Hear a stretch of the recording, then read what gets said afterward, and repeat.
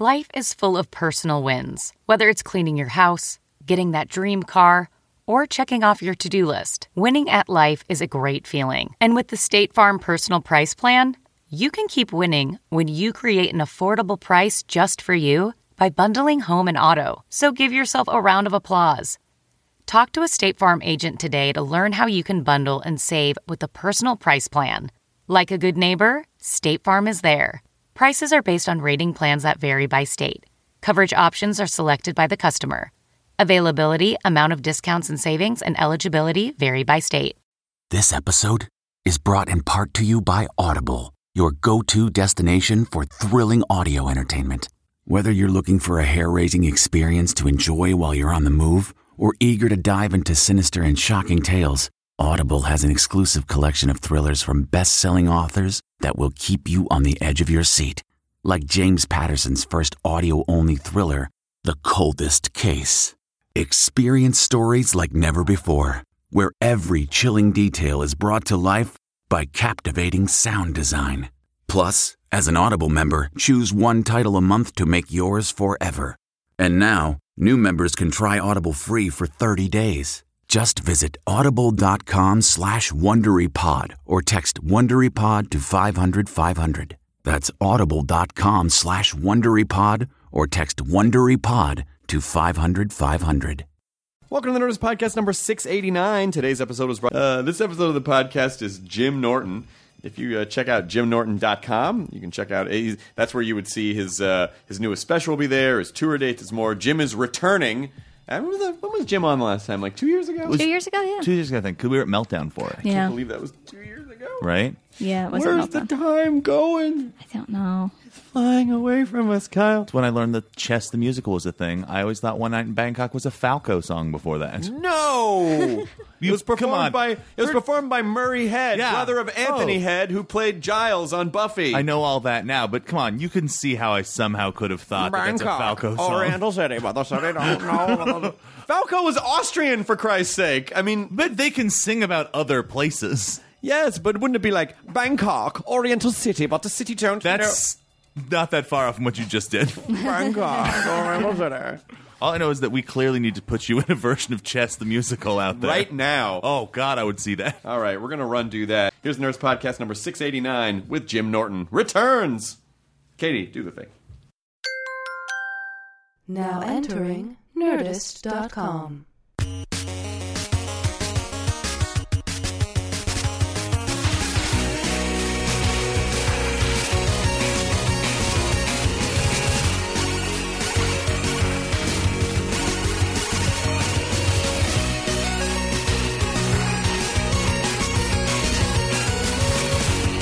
I haven't seen you in not a suit in a long time.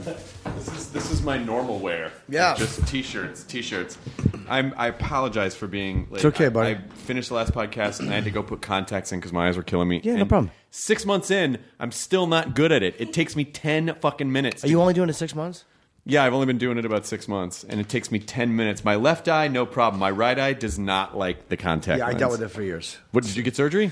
I did eventually get surgery, yeah. I've had it, now I kind of need contacts again, I think. Or would you just get surgery again? Is that an Nah, option? my left eye has this thing in it from an injury, so I don't even know if I can get it the second time. They almost didn't do it the first time. But it worked out okay. Yes. Is it true that someone said, oh, you just go blind for like a second? I'm like, nah, that's a second too long. I'd flip. Yeah, you actually, it goes black, and you know what they're doing because they tell you they're folding down your eye, the outside of your eye. You feel pressure, it doesn't hurt. But it is very, very odd. You hear like duck, duck, duck, duck, duck, duck, duck, duck, duck, duck, duck, duck, duck, duck, duck, duck, duck. It sounds like machinery, and that's them correcting your eye. It's a very odd experience. They won't only do both at the same time. They won't do one and then the other. It's always both at the same time. Did they put you on Valium or something to chill you out? Oh yeah, you're on something. You're and plus you have drops in your eyes, and they prepare you for it. And I knew so many guys that have done it. I'm like, I'm going to be okay. Yeah. But I still see halos around at night. They told me that could be a side effect, and it was. Or if I'm driving and I see a street lamp, I'll see like a halo of light around the street lamp. Oh, wow. You can't, and that's never gone away. So, well, Jim, that's where angels are. Yeah, that's what I always tell myself. It's just an angel. It's not that doctor who I want to smash in the mouth. How's everything? What are some big changes that have happened since last time you were on the podcast? It's been like a year and a half. I mean, Opie and Anthony show broke up. I would say they did break up. Yeah, that was a big deal. That was a big one, man. Are you tired of talking about that, or have you talked about it a lot? No, I don't mind. I mean, it was. I've talked about it, but it's like then those guys 6 months ago, Ant got fired for those tweets. So that was the breakup. Was Anthony's firing, right? And then they were both continuing on their own way, and it started to get like a little tensions. Like Opie would say something over Twitter, or Ant would respond, and neither one of them were trying to hurt the other one. They just sometimes you say shit, and when both people are on guard, you interpret something somebody else is saying as a possible. So I think both of them started going, what does that mean? What does that mean? And then the tweets got a bit more direct, and the shots fired were a bit closer to each other. Right. And then, I think Anthony finally said something on his show, and Opie responded. And somebody compared me to the kid Billy in Kramer vs. Kramer, watching my parents fight. But it wasn't that uncomfortable. I mean, I know those guys had tension behind the scenes, so I mean, I was okay with it. I'm so used to conflict that them arguing or whatever, I could sit there and be okay with it. Yeah, I felt bad because I love both those guys, but. It wasn't like, oh my God, what do I do to stop it? Right. I just kind of sat there in it. Just sit back out of the way. Yeah. I mean, I'm not that codependent where I'm going to try to fix it. It's like, let them emotionally vomit. Did you, and for lack of a better term, get a promotion on the show? No, I didn't want one. I got a raise, but I get a raise every couple years. Whenever we go back for contracts, I've always gotten a little bit bump. And this bump was exactly 10% more than I would have normally gotten. So a slight raise, but not some giant jump in money. Right. And, I certainly didn't get Anthony's money, and they're not calling it. They call it Opie with Jim Norton when like on the pad data, but the show is just Opie Radio. Call it. I'm not jumping in Anthony's grave, and I've been saying I didn't want it. I want it to be Opie and Anthony, where my job is third mic, and I can fire in lines when I want. Right. I don't want to be perceived as trying to replace Anthony Cumia because you just can't. So it's too funny. Would you want to do your own show at some point? Yeah, it's funny. Rogan just asked me that too. I would do it because I enjoy performing, but it's like I like the dynamics of a bunch of people in a room messing around. Yeah, I like that dynamic of five. Like the other day we had on who we had Rich Voss in all day. And we had, then Louie came in for a while, and we had an astronaut come in, this guy, Chris Haddonfield. Yeah, Chris Hadfield, yeah. He's been on the podcast. He's fucking amazing. Canadian, a brilliant guest. And Louie just stayed and was asking, everyone's like a little kid around an astronaut. You just want to ask the spaceman questions. We're all dopes compared to him. So that dynamic of just guests asking other guests questions almost reminds me of British television, like Graham Norton. Like Graham Norton, yeah, exactly. Oh, that's really cool. Yeah. Well, also... I can tell you from a lot of experience that when you have to drive the show, you don't get to be as funny because you have to keep the show on track. Yep. So when people comment, on Reddit or they're like, "You're the least funny person on the show," I go, "Yeah, I know, because I got to keep the show on track." You got to drive the machine. It's so much fun to just like, I can just lob in shit whenever I feel like it. That's exactly what it is, man. And I like being able just to fire in lines. If I want to check Twitter, I can because Opie's talking to us. It's a much more relaxed thing. But when you feel like when it's all on your shoulders. Like, okay, I'm so concerned now with what everybody else is saying. Is this interesting what you're saying? Is this interesting what you're saying?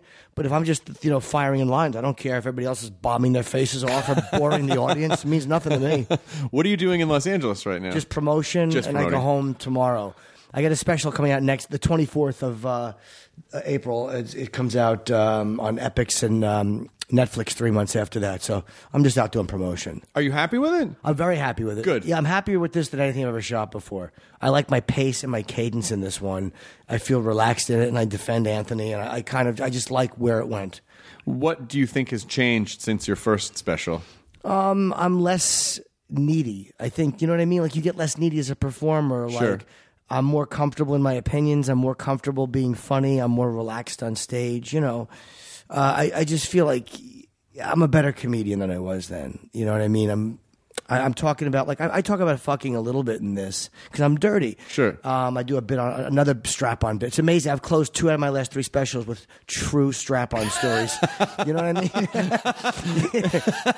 You know how awful that is? They're both true. Well, I mean, you know, your brain is obviously trying to express something. Yeah. In the strap-on. Yeah, both of them are true, and both of them happen on opposite sides of the country. And you know, it's like I like talking about that stuff because I like exposing myself. Yeah, that's part of the fun of stand-up. It's like you just get to say things that no accountant could walk into his office and say. No lawyer could walk into his little office and talk about the things that we can. And that's just what's so fun about this job. It's good. Yeah, but you know, there's also there is a sharper side to the blade these days, though, like if things you say get taken out of context or whatever, and you But I guess it doesn't. But for you, though, I feel like you could pretty much say whatever you want because it's just kind of that's the persona that you've crafted. Is that I feel like you could get away with saying anything because we're like, yeah, fuck you. This is who I am. Yeah, I mean, it depends. Like, there's certain things. Like, I was attacking online anonymity. And people were like, what, just so we can get fired like Anthony? It's like, yeah, but I say things as myself, and it's my job, so I have leeway. But I have to watch what I say. Like, you know what I mean? I mean, not that I want to say racial things about the president, but if I went on some racist tirade about the president and was dropping in, I'd get fired. Right. The whole business would shun me. You know what I mean? So it's not like, you know, as a comedian, I have zero rules and everybody else can. So, you know, that's why I was kind of attacking the online, and because I kind of have to face, I hate to say face the music, but I bashed Steve Martin in my book. And it was something I regretted, actually. I was too harsh on him. The book wasn't from an angry point of view, and I wish I hadn't done it. What did you say? I was making fun of him for doing the Pink Panther, because I really think that role should never have been touched. That was Peter Sellers. Of course. But I should have come from a place of somebody who really admires Steve Martin, and he's made me laugh for many years. The book was called I Hate Your Guts, and it wasn't all about him. I was angry when Imus got fired, so I wrote a lot of angry things. And certain people I was unfair to. I was unfair to Hillary Clinton.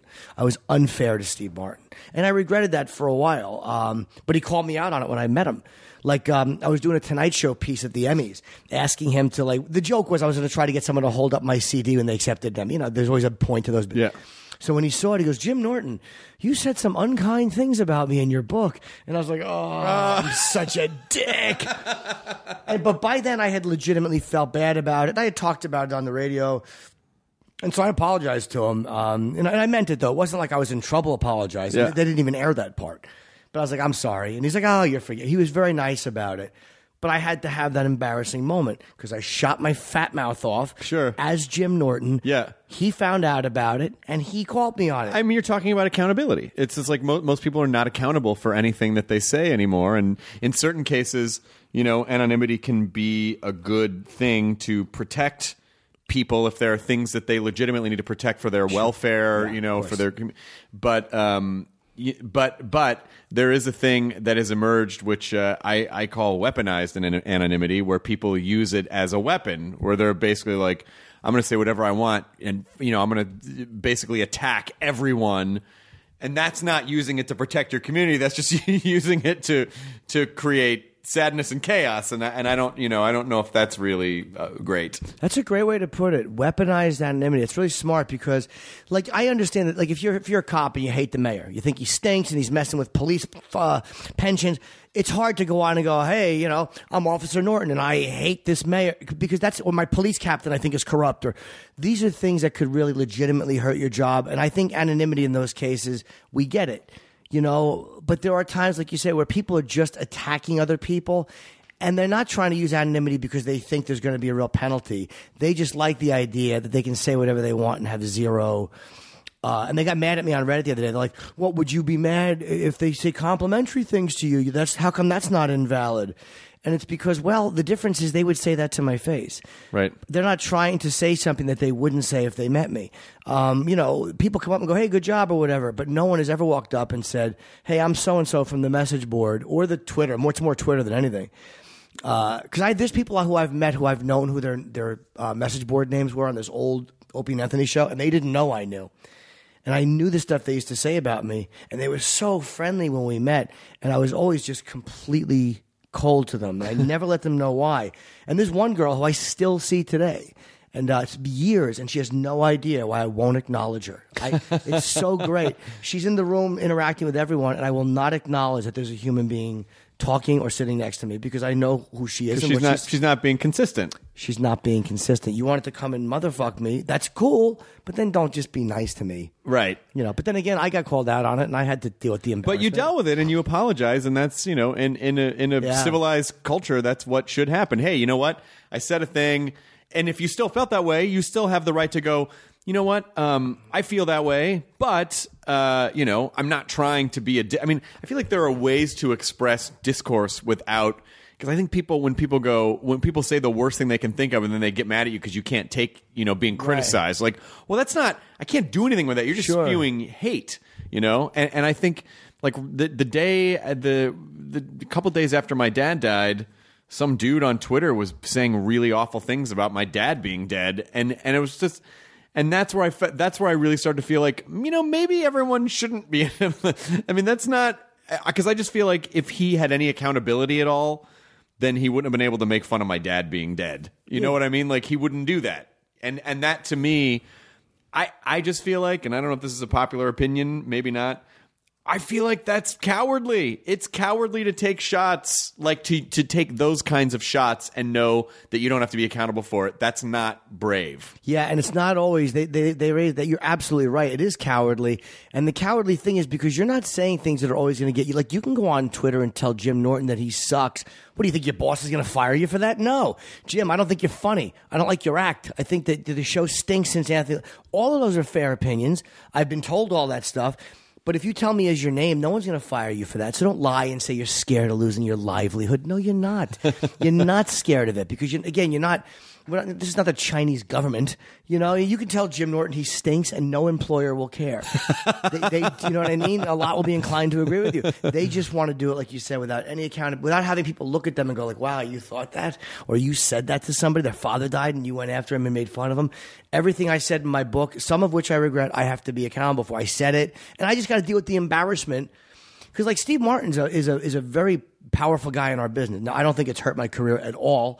But I mean, like, that is a guy who could have hurt me if he wanted to. He absolutely could have some influence on things I do. Hey, I had to take that chance, I don't regret bashing Al Sharpton. I don't regret bashing a lot of political figures.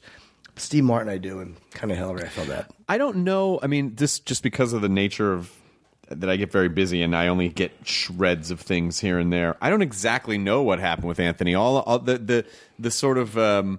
what I was able to glean from the little bits of the news is that he went on some kind of rant and it was racial, but then I don't know what happened. I don't know if he was drunk or ill or if he was. I mean, I have no idea. I don't know. I just know that like something serious happened, but I just didn't devote time to learning what it was because weeks go by and all of a sudden I'm like, oh my God, it's the middle of 2015 just because my days are so crazy. Sure. Anthony was in Times Square one night late. It was probably 3:00 in the morning. And I didn't find this out till the next day. My ex texted me. And again, he became a photography buff in studio even. He had a camera and he was just photographing everything. And so he was out one night taking pictures. And he was taking a picture and there was a black woman walking away. And he showed other pictures from that night. He had caught white people in photo. He was just doing that. And he wasn't being creepy or taking an upskirt shot. And I guess she heard the click of the camera and got mad and came back. And she said something to him. And he took a couple of photos as she was coming back angry. But that wasn't the original picture.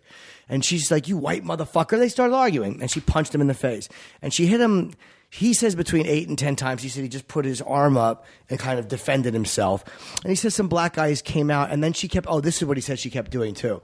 Like as she's hitting him, he's got his arm up, and she's like, "Don't touch me! Don't touch me!" Almost like putting him in a position where people are going to gather around. And then people came and watched, and of course he wasn't touching her. So he went home, and he said that I guess he just freaked out. He started tweeting, this savage attacked me and blah, blah, blah. And he didn't drop the N-bomb, which is, the ultimate. He didn't say that, but he tweeted about 10 or 15 things in a row, which when you look at it, you're like, oh, I wish you hadn't said that one right after that one. Right. That would have been cool if it was a few days later, but I understood in the moment. And he showed me a photo of his face. Like he really was attacked. It was just certain things were ill-advised, but I didn't think he should have been fired for them. The reason he got fired and this is what I attack in the special, is the press in our country is so predictable. They take the angle of shock jock says mean things instead of guy is punched in the face and shows a nonviolent reaction. Because Anthony has a gun. He always carries a gun. He was allowed to. He didn't pull his gun. He didn't hit her back. He took the physical assault and went home. And the worst thing he did was tweet about it. Like, it's just the opposite of the way you're raised, where you're taught that your actions are important and what you say means nothing. But now it's your actions are irrelevant and what you say means everything. So they were calling the company. The Washington Post wrote that. The Washington Post, I understand there's media bias, but I read what she wrote, this woman, and she was like, and if these guys wanted to come around and make sure that this woman was okay, they were right. It's like she was assaulting him. And this woman, because it didn't match the narrative she wanted it to match, couldn't even write a straightforward editorial about it. And Anthony's really far right with his opinions, and that rubs a lot of people the wrong way. And I get that. That's fine. But I think Ant's mistake was the next morning, he just went full bore into it. And I think that those tweets he should have taken down faster. I think he should have just told them the truth. Like, look, I was assaulted. I fucked up. I was upset about it. And I tweeted a lot of angry things in a row. And I think that that's a mistake that any one of us could make. Because it sounds like, well, why would he do that? But I've been in situations like where I've been in an armed robbery before, and I had a pistol pulled, and in that moment you're in shock. You can't say anything. I remember when the guys ran out of the restaurant that I was in. I mean, literally, there was a guy pointing a gun at me and my girlfriend with my hands up, and he runs out, and you don't think. You're like, okay, I didn't see anything. I don't see anything. Even when the cops come, you're still scared. You can't, and then you thaw out a little while later. And that's why I understood why it took him a half hour or 40 minutes to tweet something. So he was fired, and I'm not saying the press shouldn't have talked about it. I'm not saying it wasn't a legit story, but I just thought that the angle they took was so predictable. It's like when Jonah Hill, you know what I mean? He's some paparazzi scumbag is stalking him, and no one criticizes the paparazzi. They go after Jonah. Same as Alec Baldwin. They torture this guy just to get a reaction. And nobody says, wow, the paparazzi are scumbags. They're vultures. It's always, wow, look at the naughty actor. He yelled something. So kind of that's what happened with Ant. And, it's a shame. It's a real shame. And I've been very defensive of Anthony. And again, you can hate what he said. That's fair. People who said, well, I mean, that borderline race, cool. That's fine. But at least he should get credit for the nonviolent reaction, because that got lost in the story. Penn Jillette wrote a really beautiful thing about it. Because, Penn's he's a smart dude. And I don't remember what he said, but it was well thought out. And do you, what's interesting is when we start doing comedy, you're just used to no one really gives a shit about what I say. Yeah. And then there's that point where you've been doing it long enough and all of a sudden people start to give a shit what you say, you become very accountable. And I think, my guess is that's kind of one of the things that freaked out Chappelle a little bit. It was like, oh, we've been operating below the radar for so long, right, and now everyone's watching, and it's like it's like, do I have a social responsibility to say or not say certain things because people might take them wrong, or do I, all the second guessing, right, and it's strange, and it's, all of a sudden be under the spotlight, in a lot of cases, especially if something a comic says blows up, they're very confused because they're like, this isn't anything different than the shit that I've been saying for years, and now all of a sudden everyone's like, why are you saying this? Right. It's like, oh, I don't know. I don't know what I've been doing. I don't know. I'm sorry. why are people mad now? Like, a lot of times comics are very confused when it flips. Yeah. Well, it's not even, but look at that publicist who tweeted that dumb thing about going to Africa. She was just going to Africa and she's like, I hope I don't get AIDS. Oh, that's right. I'm white. I won't. Remember that girl? Yeah, of course. And by the time she lands, it's almost like the entire country is in an outrage of what some person said trying to be funny. Like, is that all we have to focus on? It's what some dumbbell says in a moment trying to be fun. Like, who gives a shit? It's such an unimportant thing, as opposed to, like, everyone we elect to office is a pig. Everyone. Ideology doesn't matter. They're all liars and self-serving and thieves, and none of them look out for it, and that we kind of accept. But some publicist makes a joke, and we're like, "What the fuck? Something must be done." Yeah, I mean, Jesus. Well, I'm gonna have the guy on who wrote the book all about her. She was the subject of this book. This guy John Ronson wrote a book. It was all about public shaming, and it's all about pitchforking and that sort of thing. I mean, I think there are certain things that people say that I do think they should be held accountable for, and shamed to a degree. But with a dumb joke, I don't think the rest of someone's life should be ruined. Like, have we really lost the ability to forgive people for making dumb human statements and not go, hey, what you said was really fucking stupid, and hopefully you shouldn't have said that, but let's hug it out. Don't do it again. Like, we don't forgive in this country. We just want to destroy people, like destroy their lives and salt the earth. We love it. We love doing it. And people got so mad at me when I talked about how the NSA, I loved what they were doing. People, because I think people didn't quite, they're like, because I was saying that we're a nosy, piggish culture and we can't get our faces out of each other's living rooms. So when the NSA spies on your emails, good motherfuckers, that's what you deserve for being people who don't respect each other's privacy. And people are like, wait, you don't understand the difference between the government and TMZ? Of course I do. I get the difference. They think I'm making a literal comparison, like TMZ is the government, or the government is TMZ. I got it.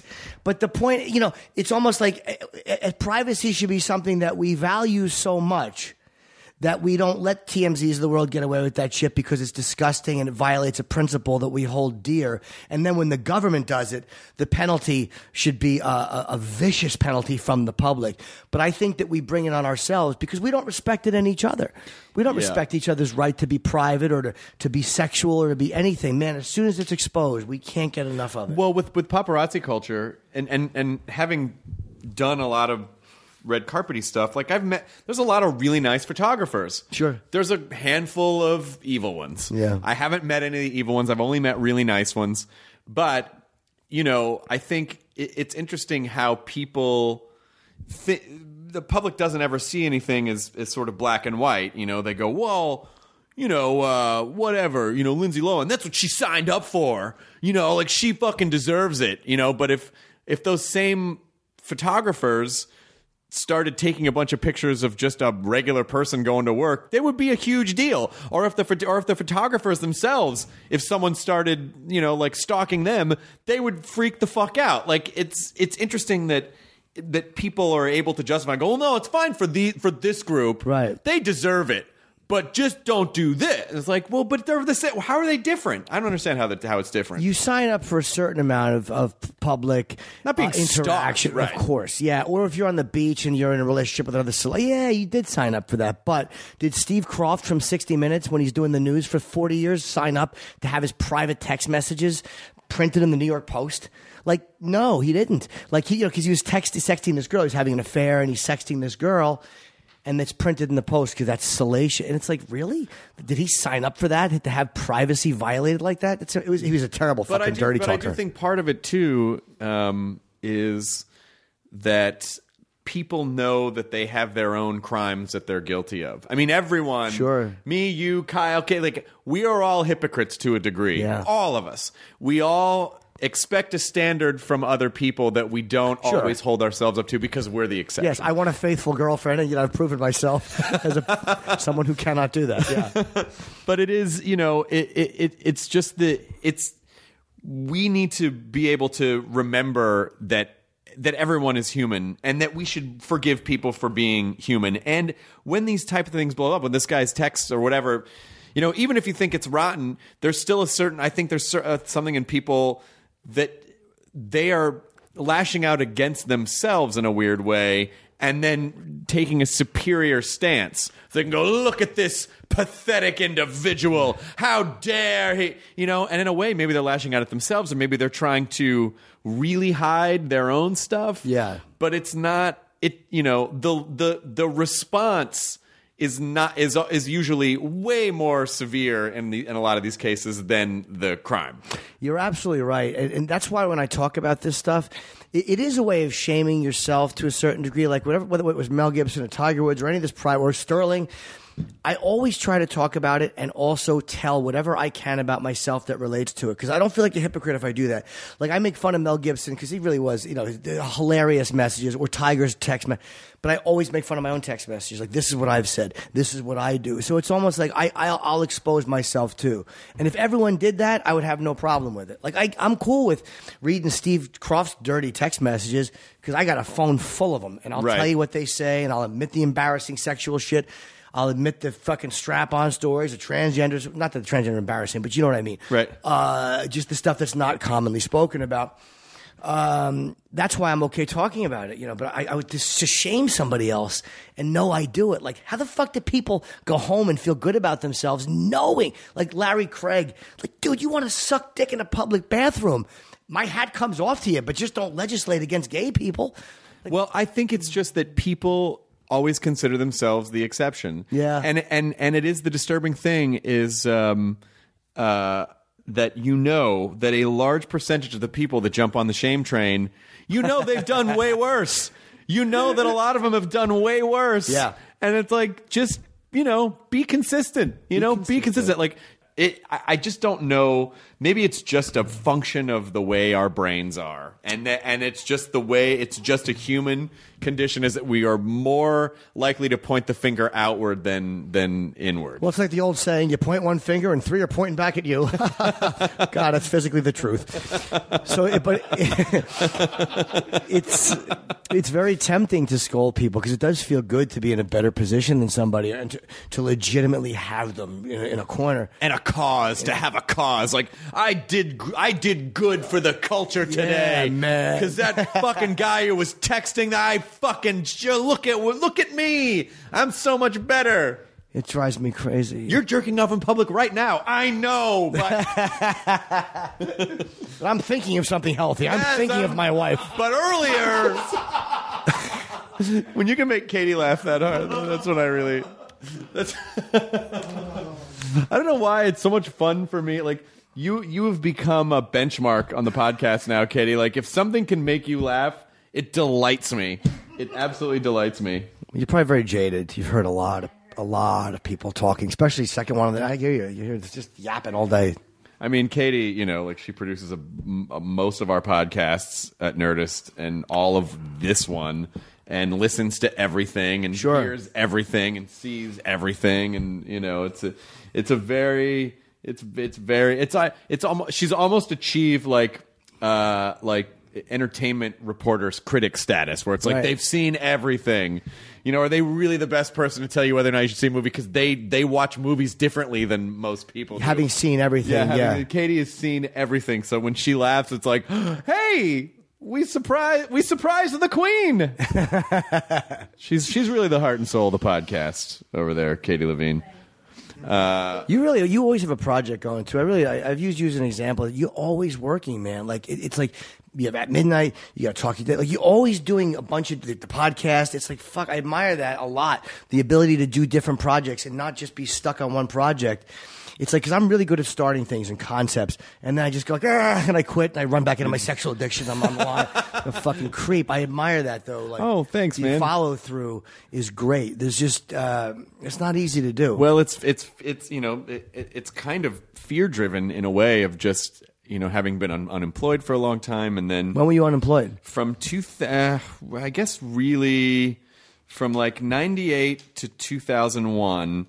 And then from 2002, really until about 2007, like 2002 to 2007. I mean, I was still doing stand-up at that time, but I was barely scraping by, because people weren't coming out to shows. So I was I was making the minimum of what you could make, Right. And like subsisting on a job here and there, but it was very dicey. And so, I think I just got to a place where I sort of looked at my career as like an investment portfolio, and I'm like, well, you diversify a portfolio of and I'm not a stock guy, but you diversify a portfolio of stocks.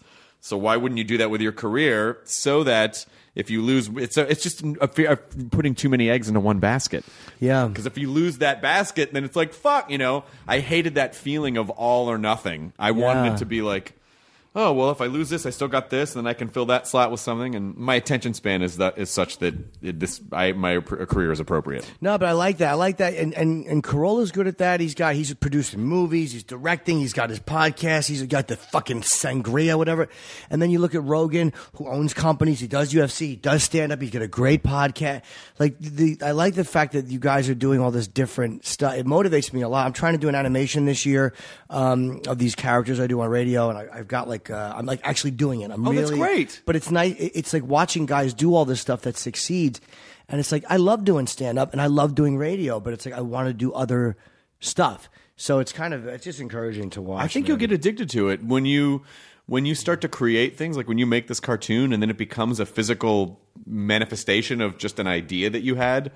It'll really kind of like, whoa, hey, like you made something that didn't. I mean, it's hard to really understand that that's what you do with stand-up because, words are intangible in a way and you don't see them.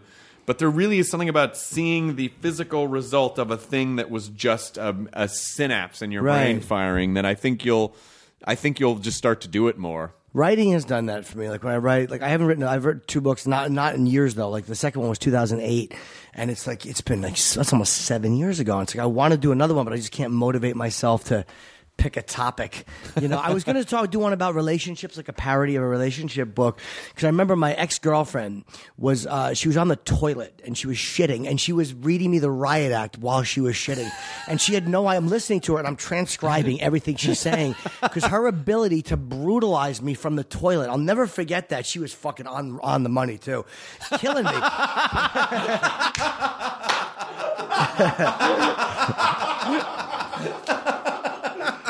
I mean, it's one of my favorite things about you is that I feel like you're an equal opportunity. I mean, like you are completely equal across the board in terms of like where your gun aims. Like you can take shots at other people, but you will take just as hard a shot at yourself. Like there's it's not like I'm better than everyone else. It's like, no, I'm shitty about these things. That guy's shitty about those things. Like you're a part of it. You're a part of it. Thanks, man. You're not just firing shots from an ivory tower. No, not at all. It's not about like a guy like Dennis Leary, and not even to knock Dennis, but his act was always like, bah, bah, bah, bah, like this is what's wrong with the world, and that was kind of who he was as a comedian, and it worked for him. I don't do it like that because I don't feel good looking, or I don't feel like I could wear a leather jacket and be cool. You know what I mean? I feel like ugly and small, so I'm always attacking things from that place. Even intellectually, yeah, I know. Like, yeah, you're a normal dude. But you know how when you feel, it doesn't matter what you fucking know. It's how you feel. So I'm always attacking things, feeling like I'm just utter garbage, so I can call you garbage. But anyway, I was transcribing what she was saying, and it was really funny.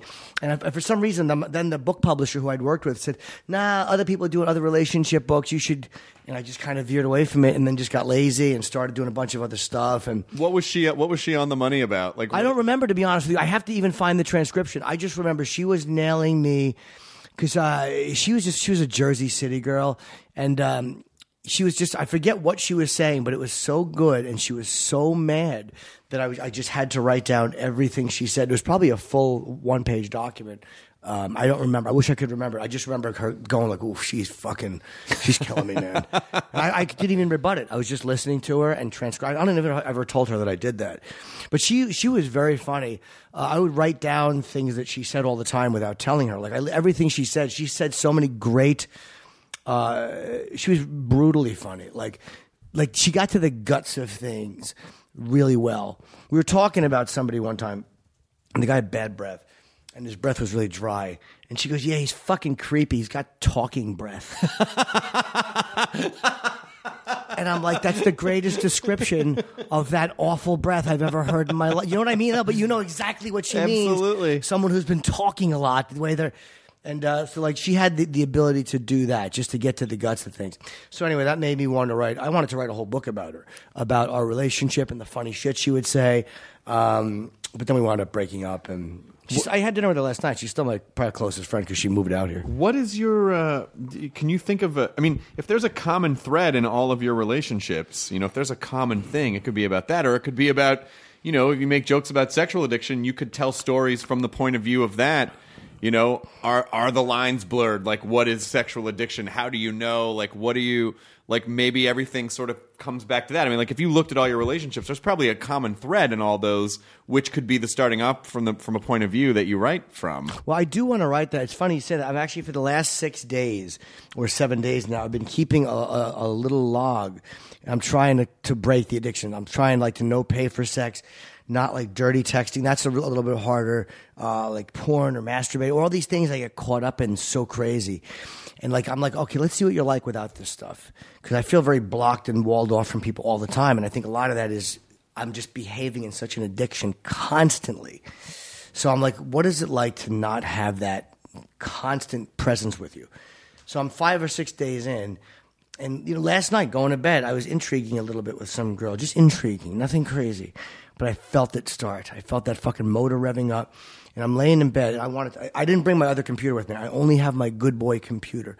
I have two laptops. I have a good and a bad boy laptop. And the one I have with me, I can open without shame. On a plane, you can rev it up. In front of anybody, yes. Do you know what it's like to open your laptop and have so many little folders? You're like, oh my God, what's the title of this one? What's the title of that one? Oh my God, my search history. If I open up that email, is the wrong email address going to pop up? None of that on this computer. This is the first time I've ever done this. So last night I had the urge to act out. I thank God I didn't have that computer because I would have been on Eros getting an escort. So I'm laying in bed and I'm feeling like I'm crawling out of my skin.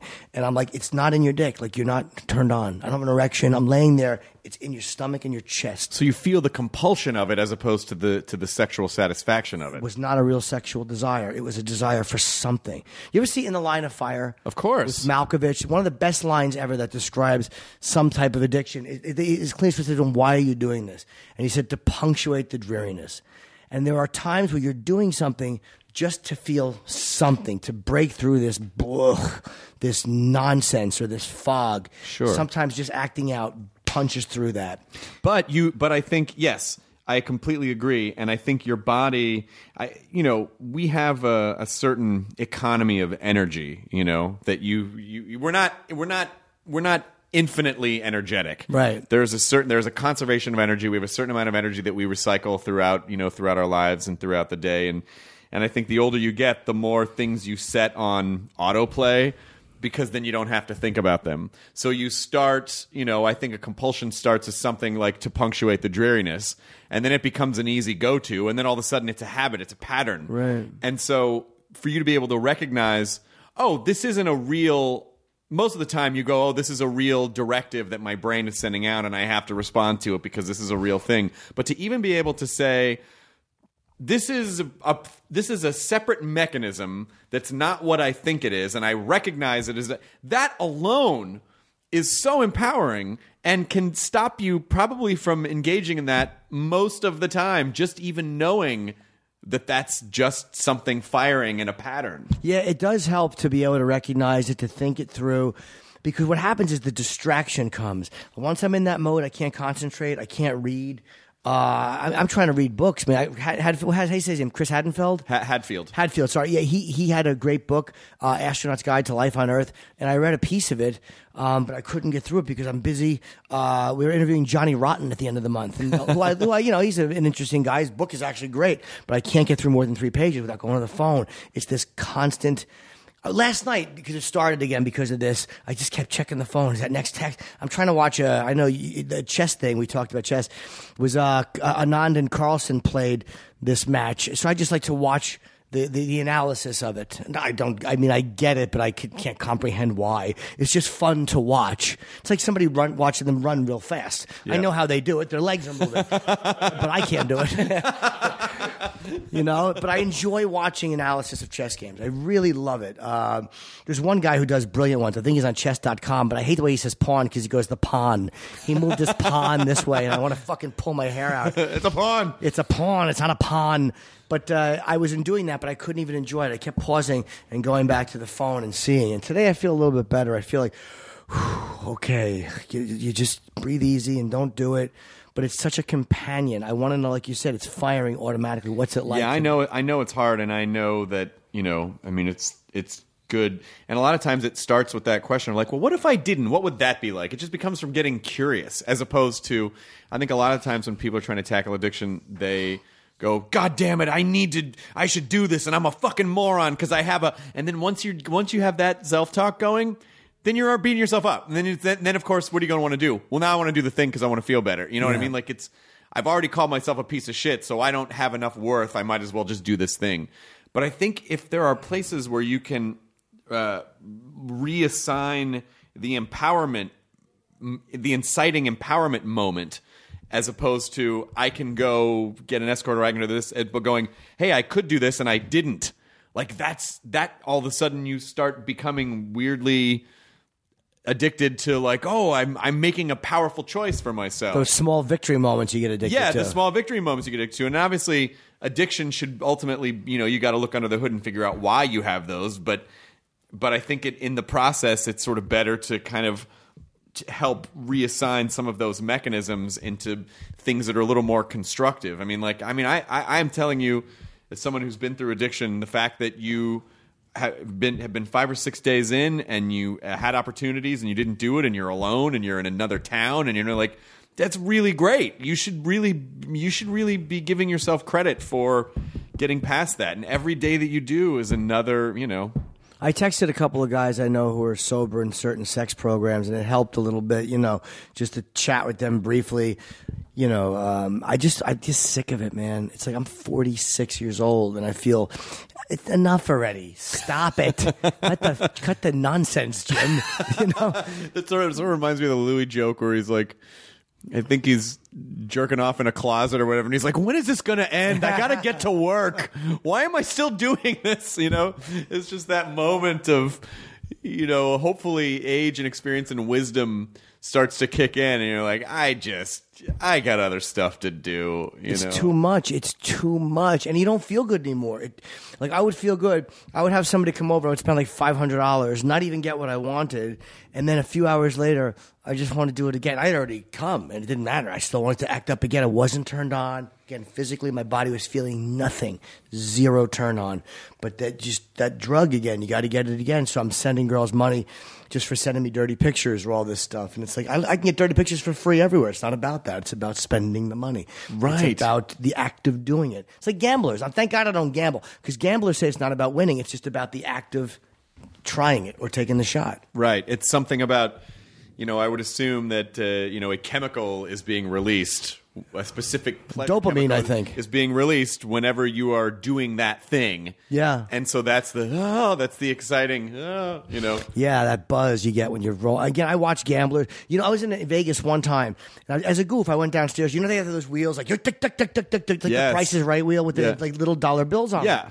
So I took a buck and I threw it down. And it turned around and it landed on 20, and I won $20. And I walked away, and the first thing I thought was, I wish I had fucking put down 20. I would have won 400. And I thought at that moment, this is exactly what it is. Yeah. There you go. You recognize that that's a thing. This is how they get hooked, because I'm not happy I won 20. And if I would have put down 20, I would have been like, why didn't you put down 100? You would have won 2,000 or 20,000 or whatever it was. So I got it in that moment, like, man, stay away, because you're a bad boy. You can't handle gambling. It's good to recognize that. Because you don't want to be replacing things with other things like that. But you reminded me, we were talking about chess, and I was just reading the story about, I think, the Chechnyan guy who got busted for running to I think it was, could you look up chess, Chechnyan? I believe he was a Chechnyan guy. Or CHECH and then space chess. Oh no, that'd be chess. That wouldn't help. He's a Chesnian, but he was a guy who had a bunch of titles, and his opponent noticed that he was going to the bathroom a lot during the match, and so they basically went into the bathroom and they found a phone wrapped in toilet tissue hidden in the toilet. And there was an account that was signed in to his account, and it was basically the game. Like the game was, he was playing the game through, allegedly playing the game through a program, and going back, and they were, and they were saying, this is rampant now. This is this type of, smartphone cheating. Georgia. Okay. He was a Georgian chess player. This is just like a thing they have to deal with now in international chess circles, that people are just going to cheat with their phones. But how do you stop that? Like, there has to be a way to electronically monitor or just search you. They have to be able to search you or walk through an airport screener before you walk into the chess room, and the bathroom is in the chess room, so it's an impossibility. That's the only way to do it. They'll eventually start screening them like at an airport. Well, yeah, or making sure that everything they do during a match is a controlled environment, Right. Because obviously, it doesn't really matter. Like, once the match starts, then that's where it can really go sideways. So maybe you're only allowed so many bathroom breaks, or maybe the bathrooms are monitored and you have to, the bathrooms are swept for devices. Yeah, exactly. Who fucking knows? You have to keep your hands above the stall while you shit.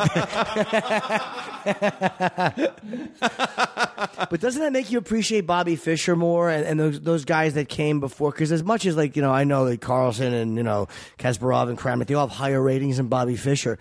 But I mean, doesn't it, like, what the guy did? He just in Washington Square Park with a book and doing magnetic chess piece demonstrations. Like, there was no computer training. Back in the 50s. Like, that to me makes him such a more amazing guy than Absolutely. all these guys. Did you see the? I sort of went down a chess rabbit hole the other day, and have you heard of a device called the Turk, the mechanical Turk? Mm-mm. There was a device in the late 18th century, and I think the last one disappeared in the mid 1800s. But it was basically really fucking creepy looking. But it was a mechanical guy at a desk, and it was supposedly this mechanical marvel at the time. But this essentially robot would play chess against you, and apparently he beat he beat Napoleon. This machine beat everything.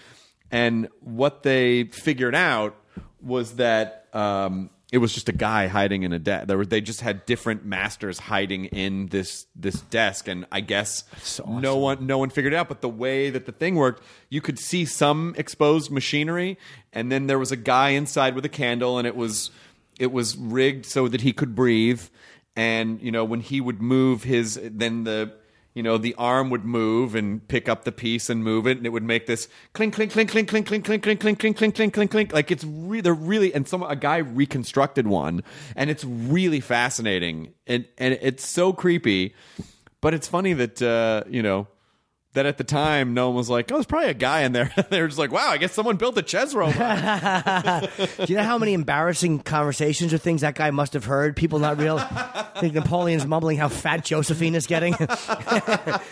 Wow, that's awesome. Because the computers, it's funny. These guys are so good because that's like, I guess there's a certain level you can hit, but I think now they said the computers do beat even the grandmasters. I don't know if they can beat Carlsen or if they can beat, the top 5 guys. Vishy Anand annoys me. Like, I know he's such a great player, but every game I watch, just Carlsen is kicking the shit out of him. It's like, can you beat this kid once? What are you doing, Vishy? Choking. Have you ever had Carlsen on the show? I've never met, to my knowledge, a grandmaster in chess. I would love to interview him.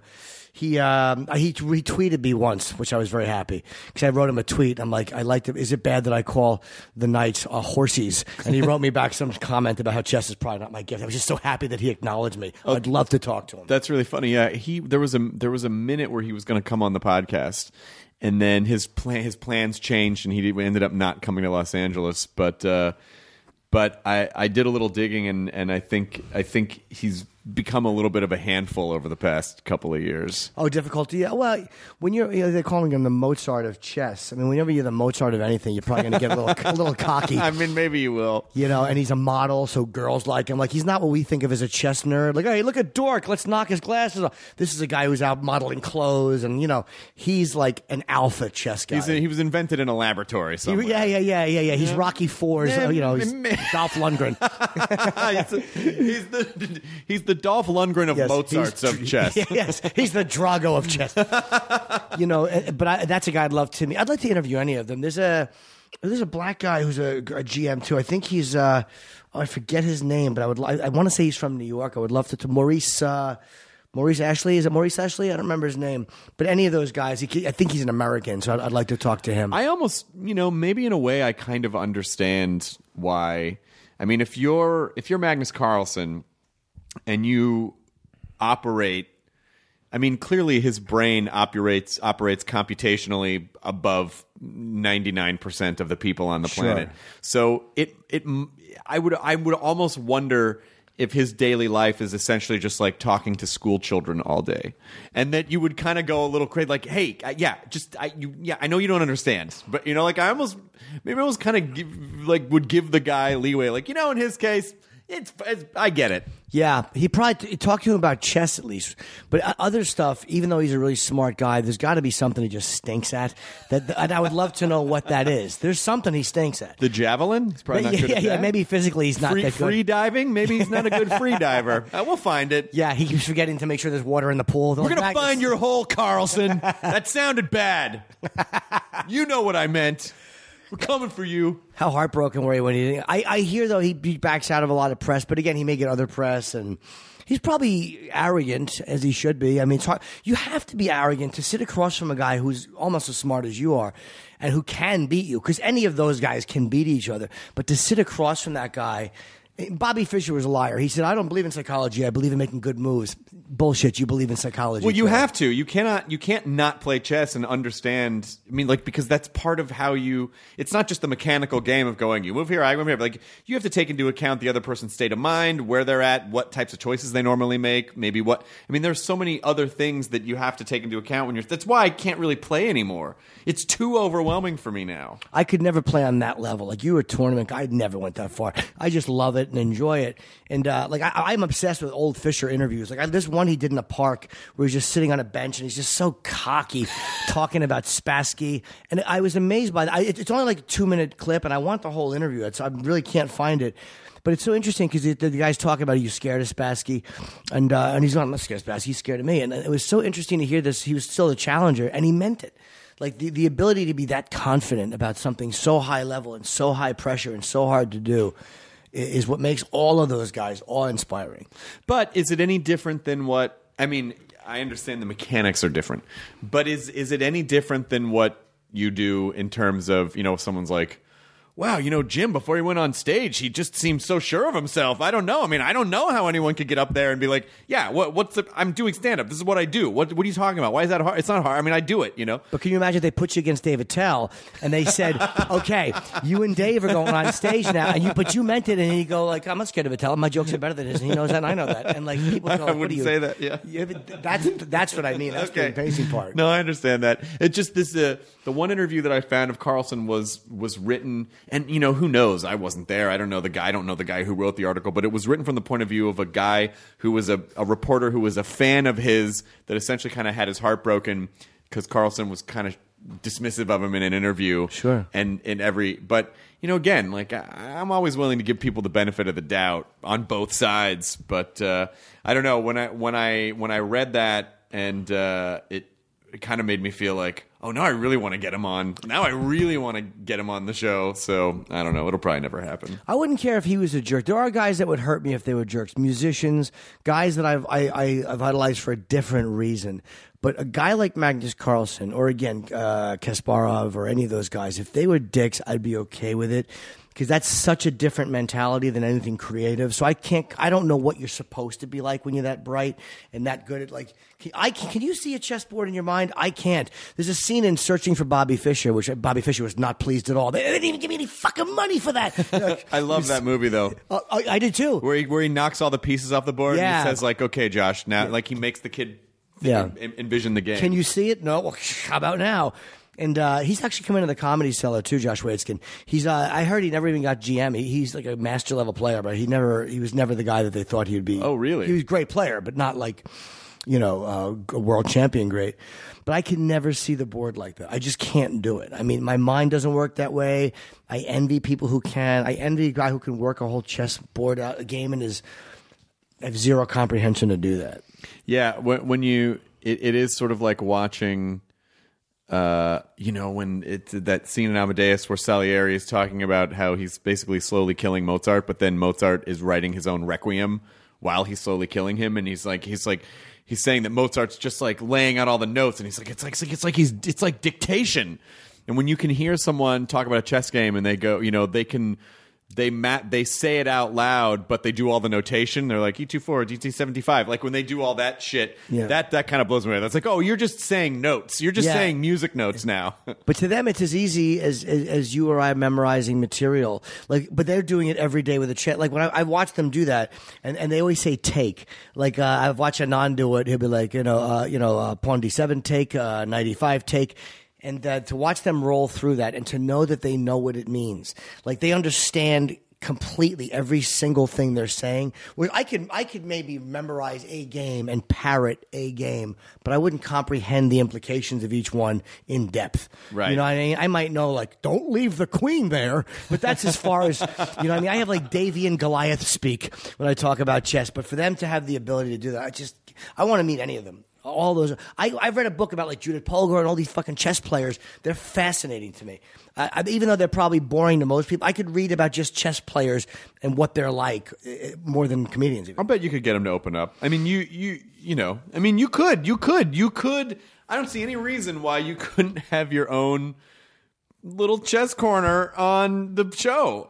I think people would dig it. I think there are more people that are into it than you think of as being into it. Especially in New York, it's like it's such a subculture. I mean, there's that whole fucking what street is it that had all the chess shops on it? It's between McDougal and Bleecker. It's Thompson, I think. It's Thompson. Yeah, there's fucking like one of them closed. A couple of them closed. Yes, but like you just pay $5 and you go and you play. Like the streets were lined with fucking chess clubs. Like, how are these chess clubs staying open in New York in this part of town? And I think there's only maybe one or two left now. Yeah, I think the online play has hurt a lot of it too. People can just play on their phones. I have chess with friends on my phone. It's awesome. I play with my buddies. I play with fans. You know what I mean? It's just fun to have it available. I haven't played on a regular chessboard in probably a year. Oh, wow. Maybe more. I kind of miss that. Don't you love watching like a guy when you watch video of a chess player? I love watching a guy who knows how to handle the pieces. Like when you watch Kasparov put the pieces down, the way they flip the pieces and they hold. It's really graceful to watch them throw the pieces. And I just realized you'll never even be good at that. You could just focus on that. Yeah. You could just focus on figuring out how to manipulate the pieces. Well, when I was just performing in Wisconsin, there was a guy in the audience. His name also happens to be Chris Hardwick. And for the longest time, he was above me in Google searches because he is a world champion Rubik's Cube guy. Oh, wow. And he solves regular cubes. He solves the 4x4s. He solves these crazy theoretical mathematical cubes, like where it's like you use math to solve, a cube with many, many, many, many, many sides. And so I brought him on stage and he brought a cube with him, and I have video of him solving it in I mixed it up and he solved it in 19 seconds. But watching the way his fingers, like when I used to like crank that thing around, but every finger was moving like an octopus limb. I mean, it was fucking. I'll show you the video of it. It was gorgeous. 19 seconds. 19 seconds. Flip, flip, flip, flip, flip, flip, I have one from 1980. I still only have 2 blue squares on one side.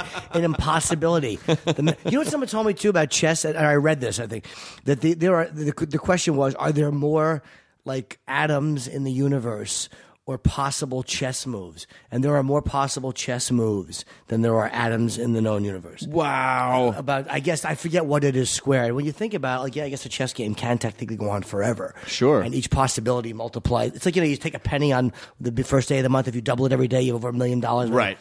That's as far as I go with math. It's just I spit out something like that. I really don't know what it means. I just go, that's a lot, and that's as far as I can go. That's a big bunch. Maybe there's a chess angle for your book or something. Maybe there's something like without being so literal on the nose chess, but just something about Yeah. Maybe there's something about your life that is reflected in this in this finite space of seemingly infinite possibilities, like the fact that I sleep with a lot of women who have a lot of queens who have the genitals of kings. I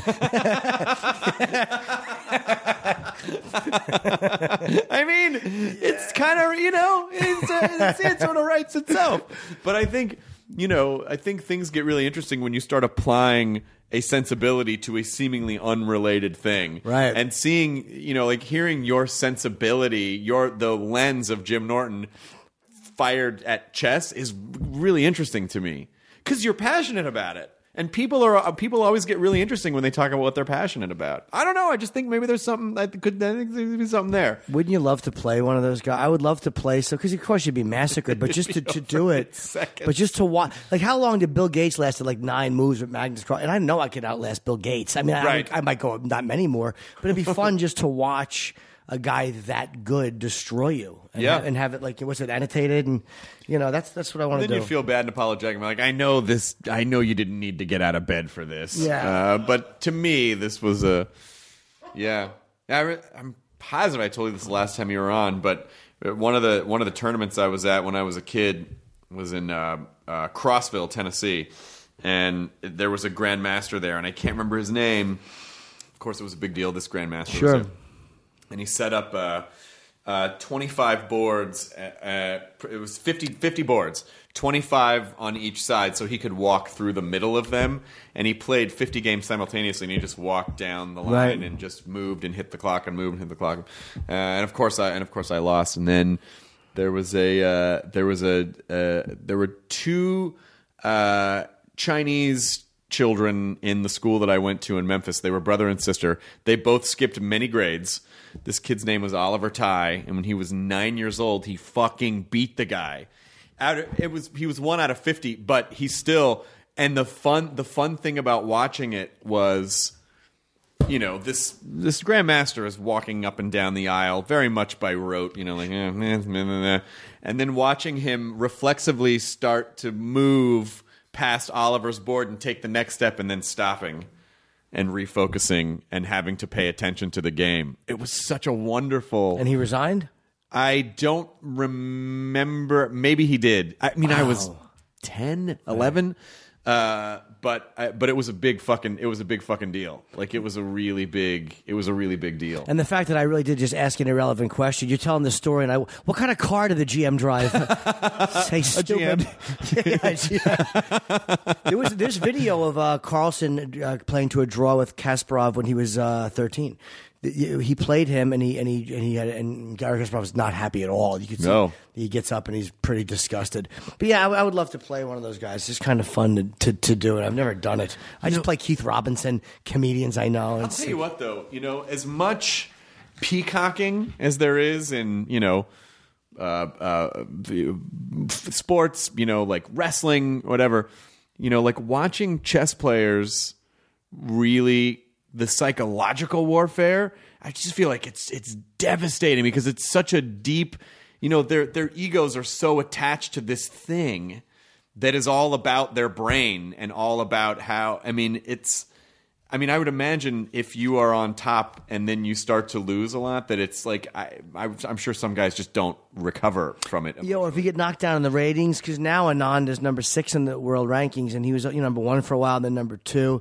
And I wonder how that bothers you to go from like a certain number down to 10, and you realize, there's a lot of guys better than me now. Right. That's got to be, because there's a definite way of judging it. It's not like comedy. It's like, I think you could say, yes, Phyllis. Yeah. There are some guys who are better, but then other times, like, it's kind of subjective. Like whatever you like.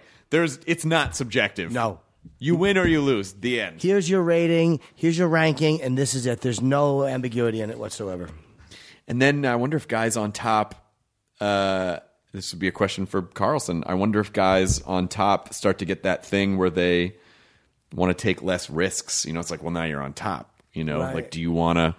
It's sort of like a boxer thing where it's like, well, maybe I don't want to defend my title as much because I got it and I don't want to risk losing it. I don't know. Do they get superstitious, or like what happens when you get to that point? Yeah, I wonder if that's why. I never know if his name is Kasparov or Kasparov, so I go back and forth.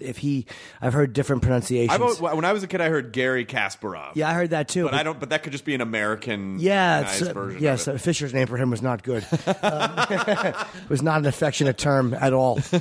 And Boris Spassky was the other guy, of course, that got thrown around a lot. Yeah, Spassky. Sure. My cousin George gave me Fisher vs. Spassky when I was a kid, the book.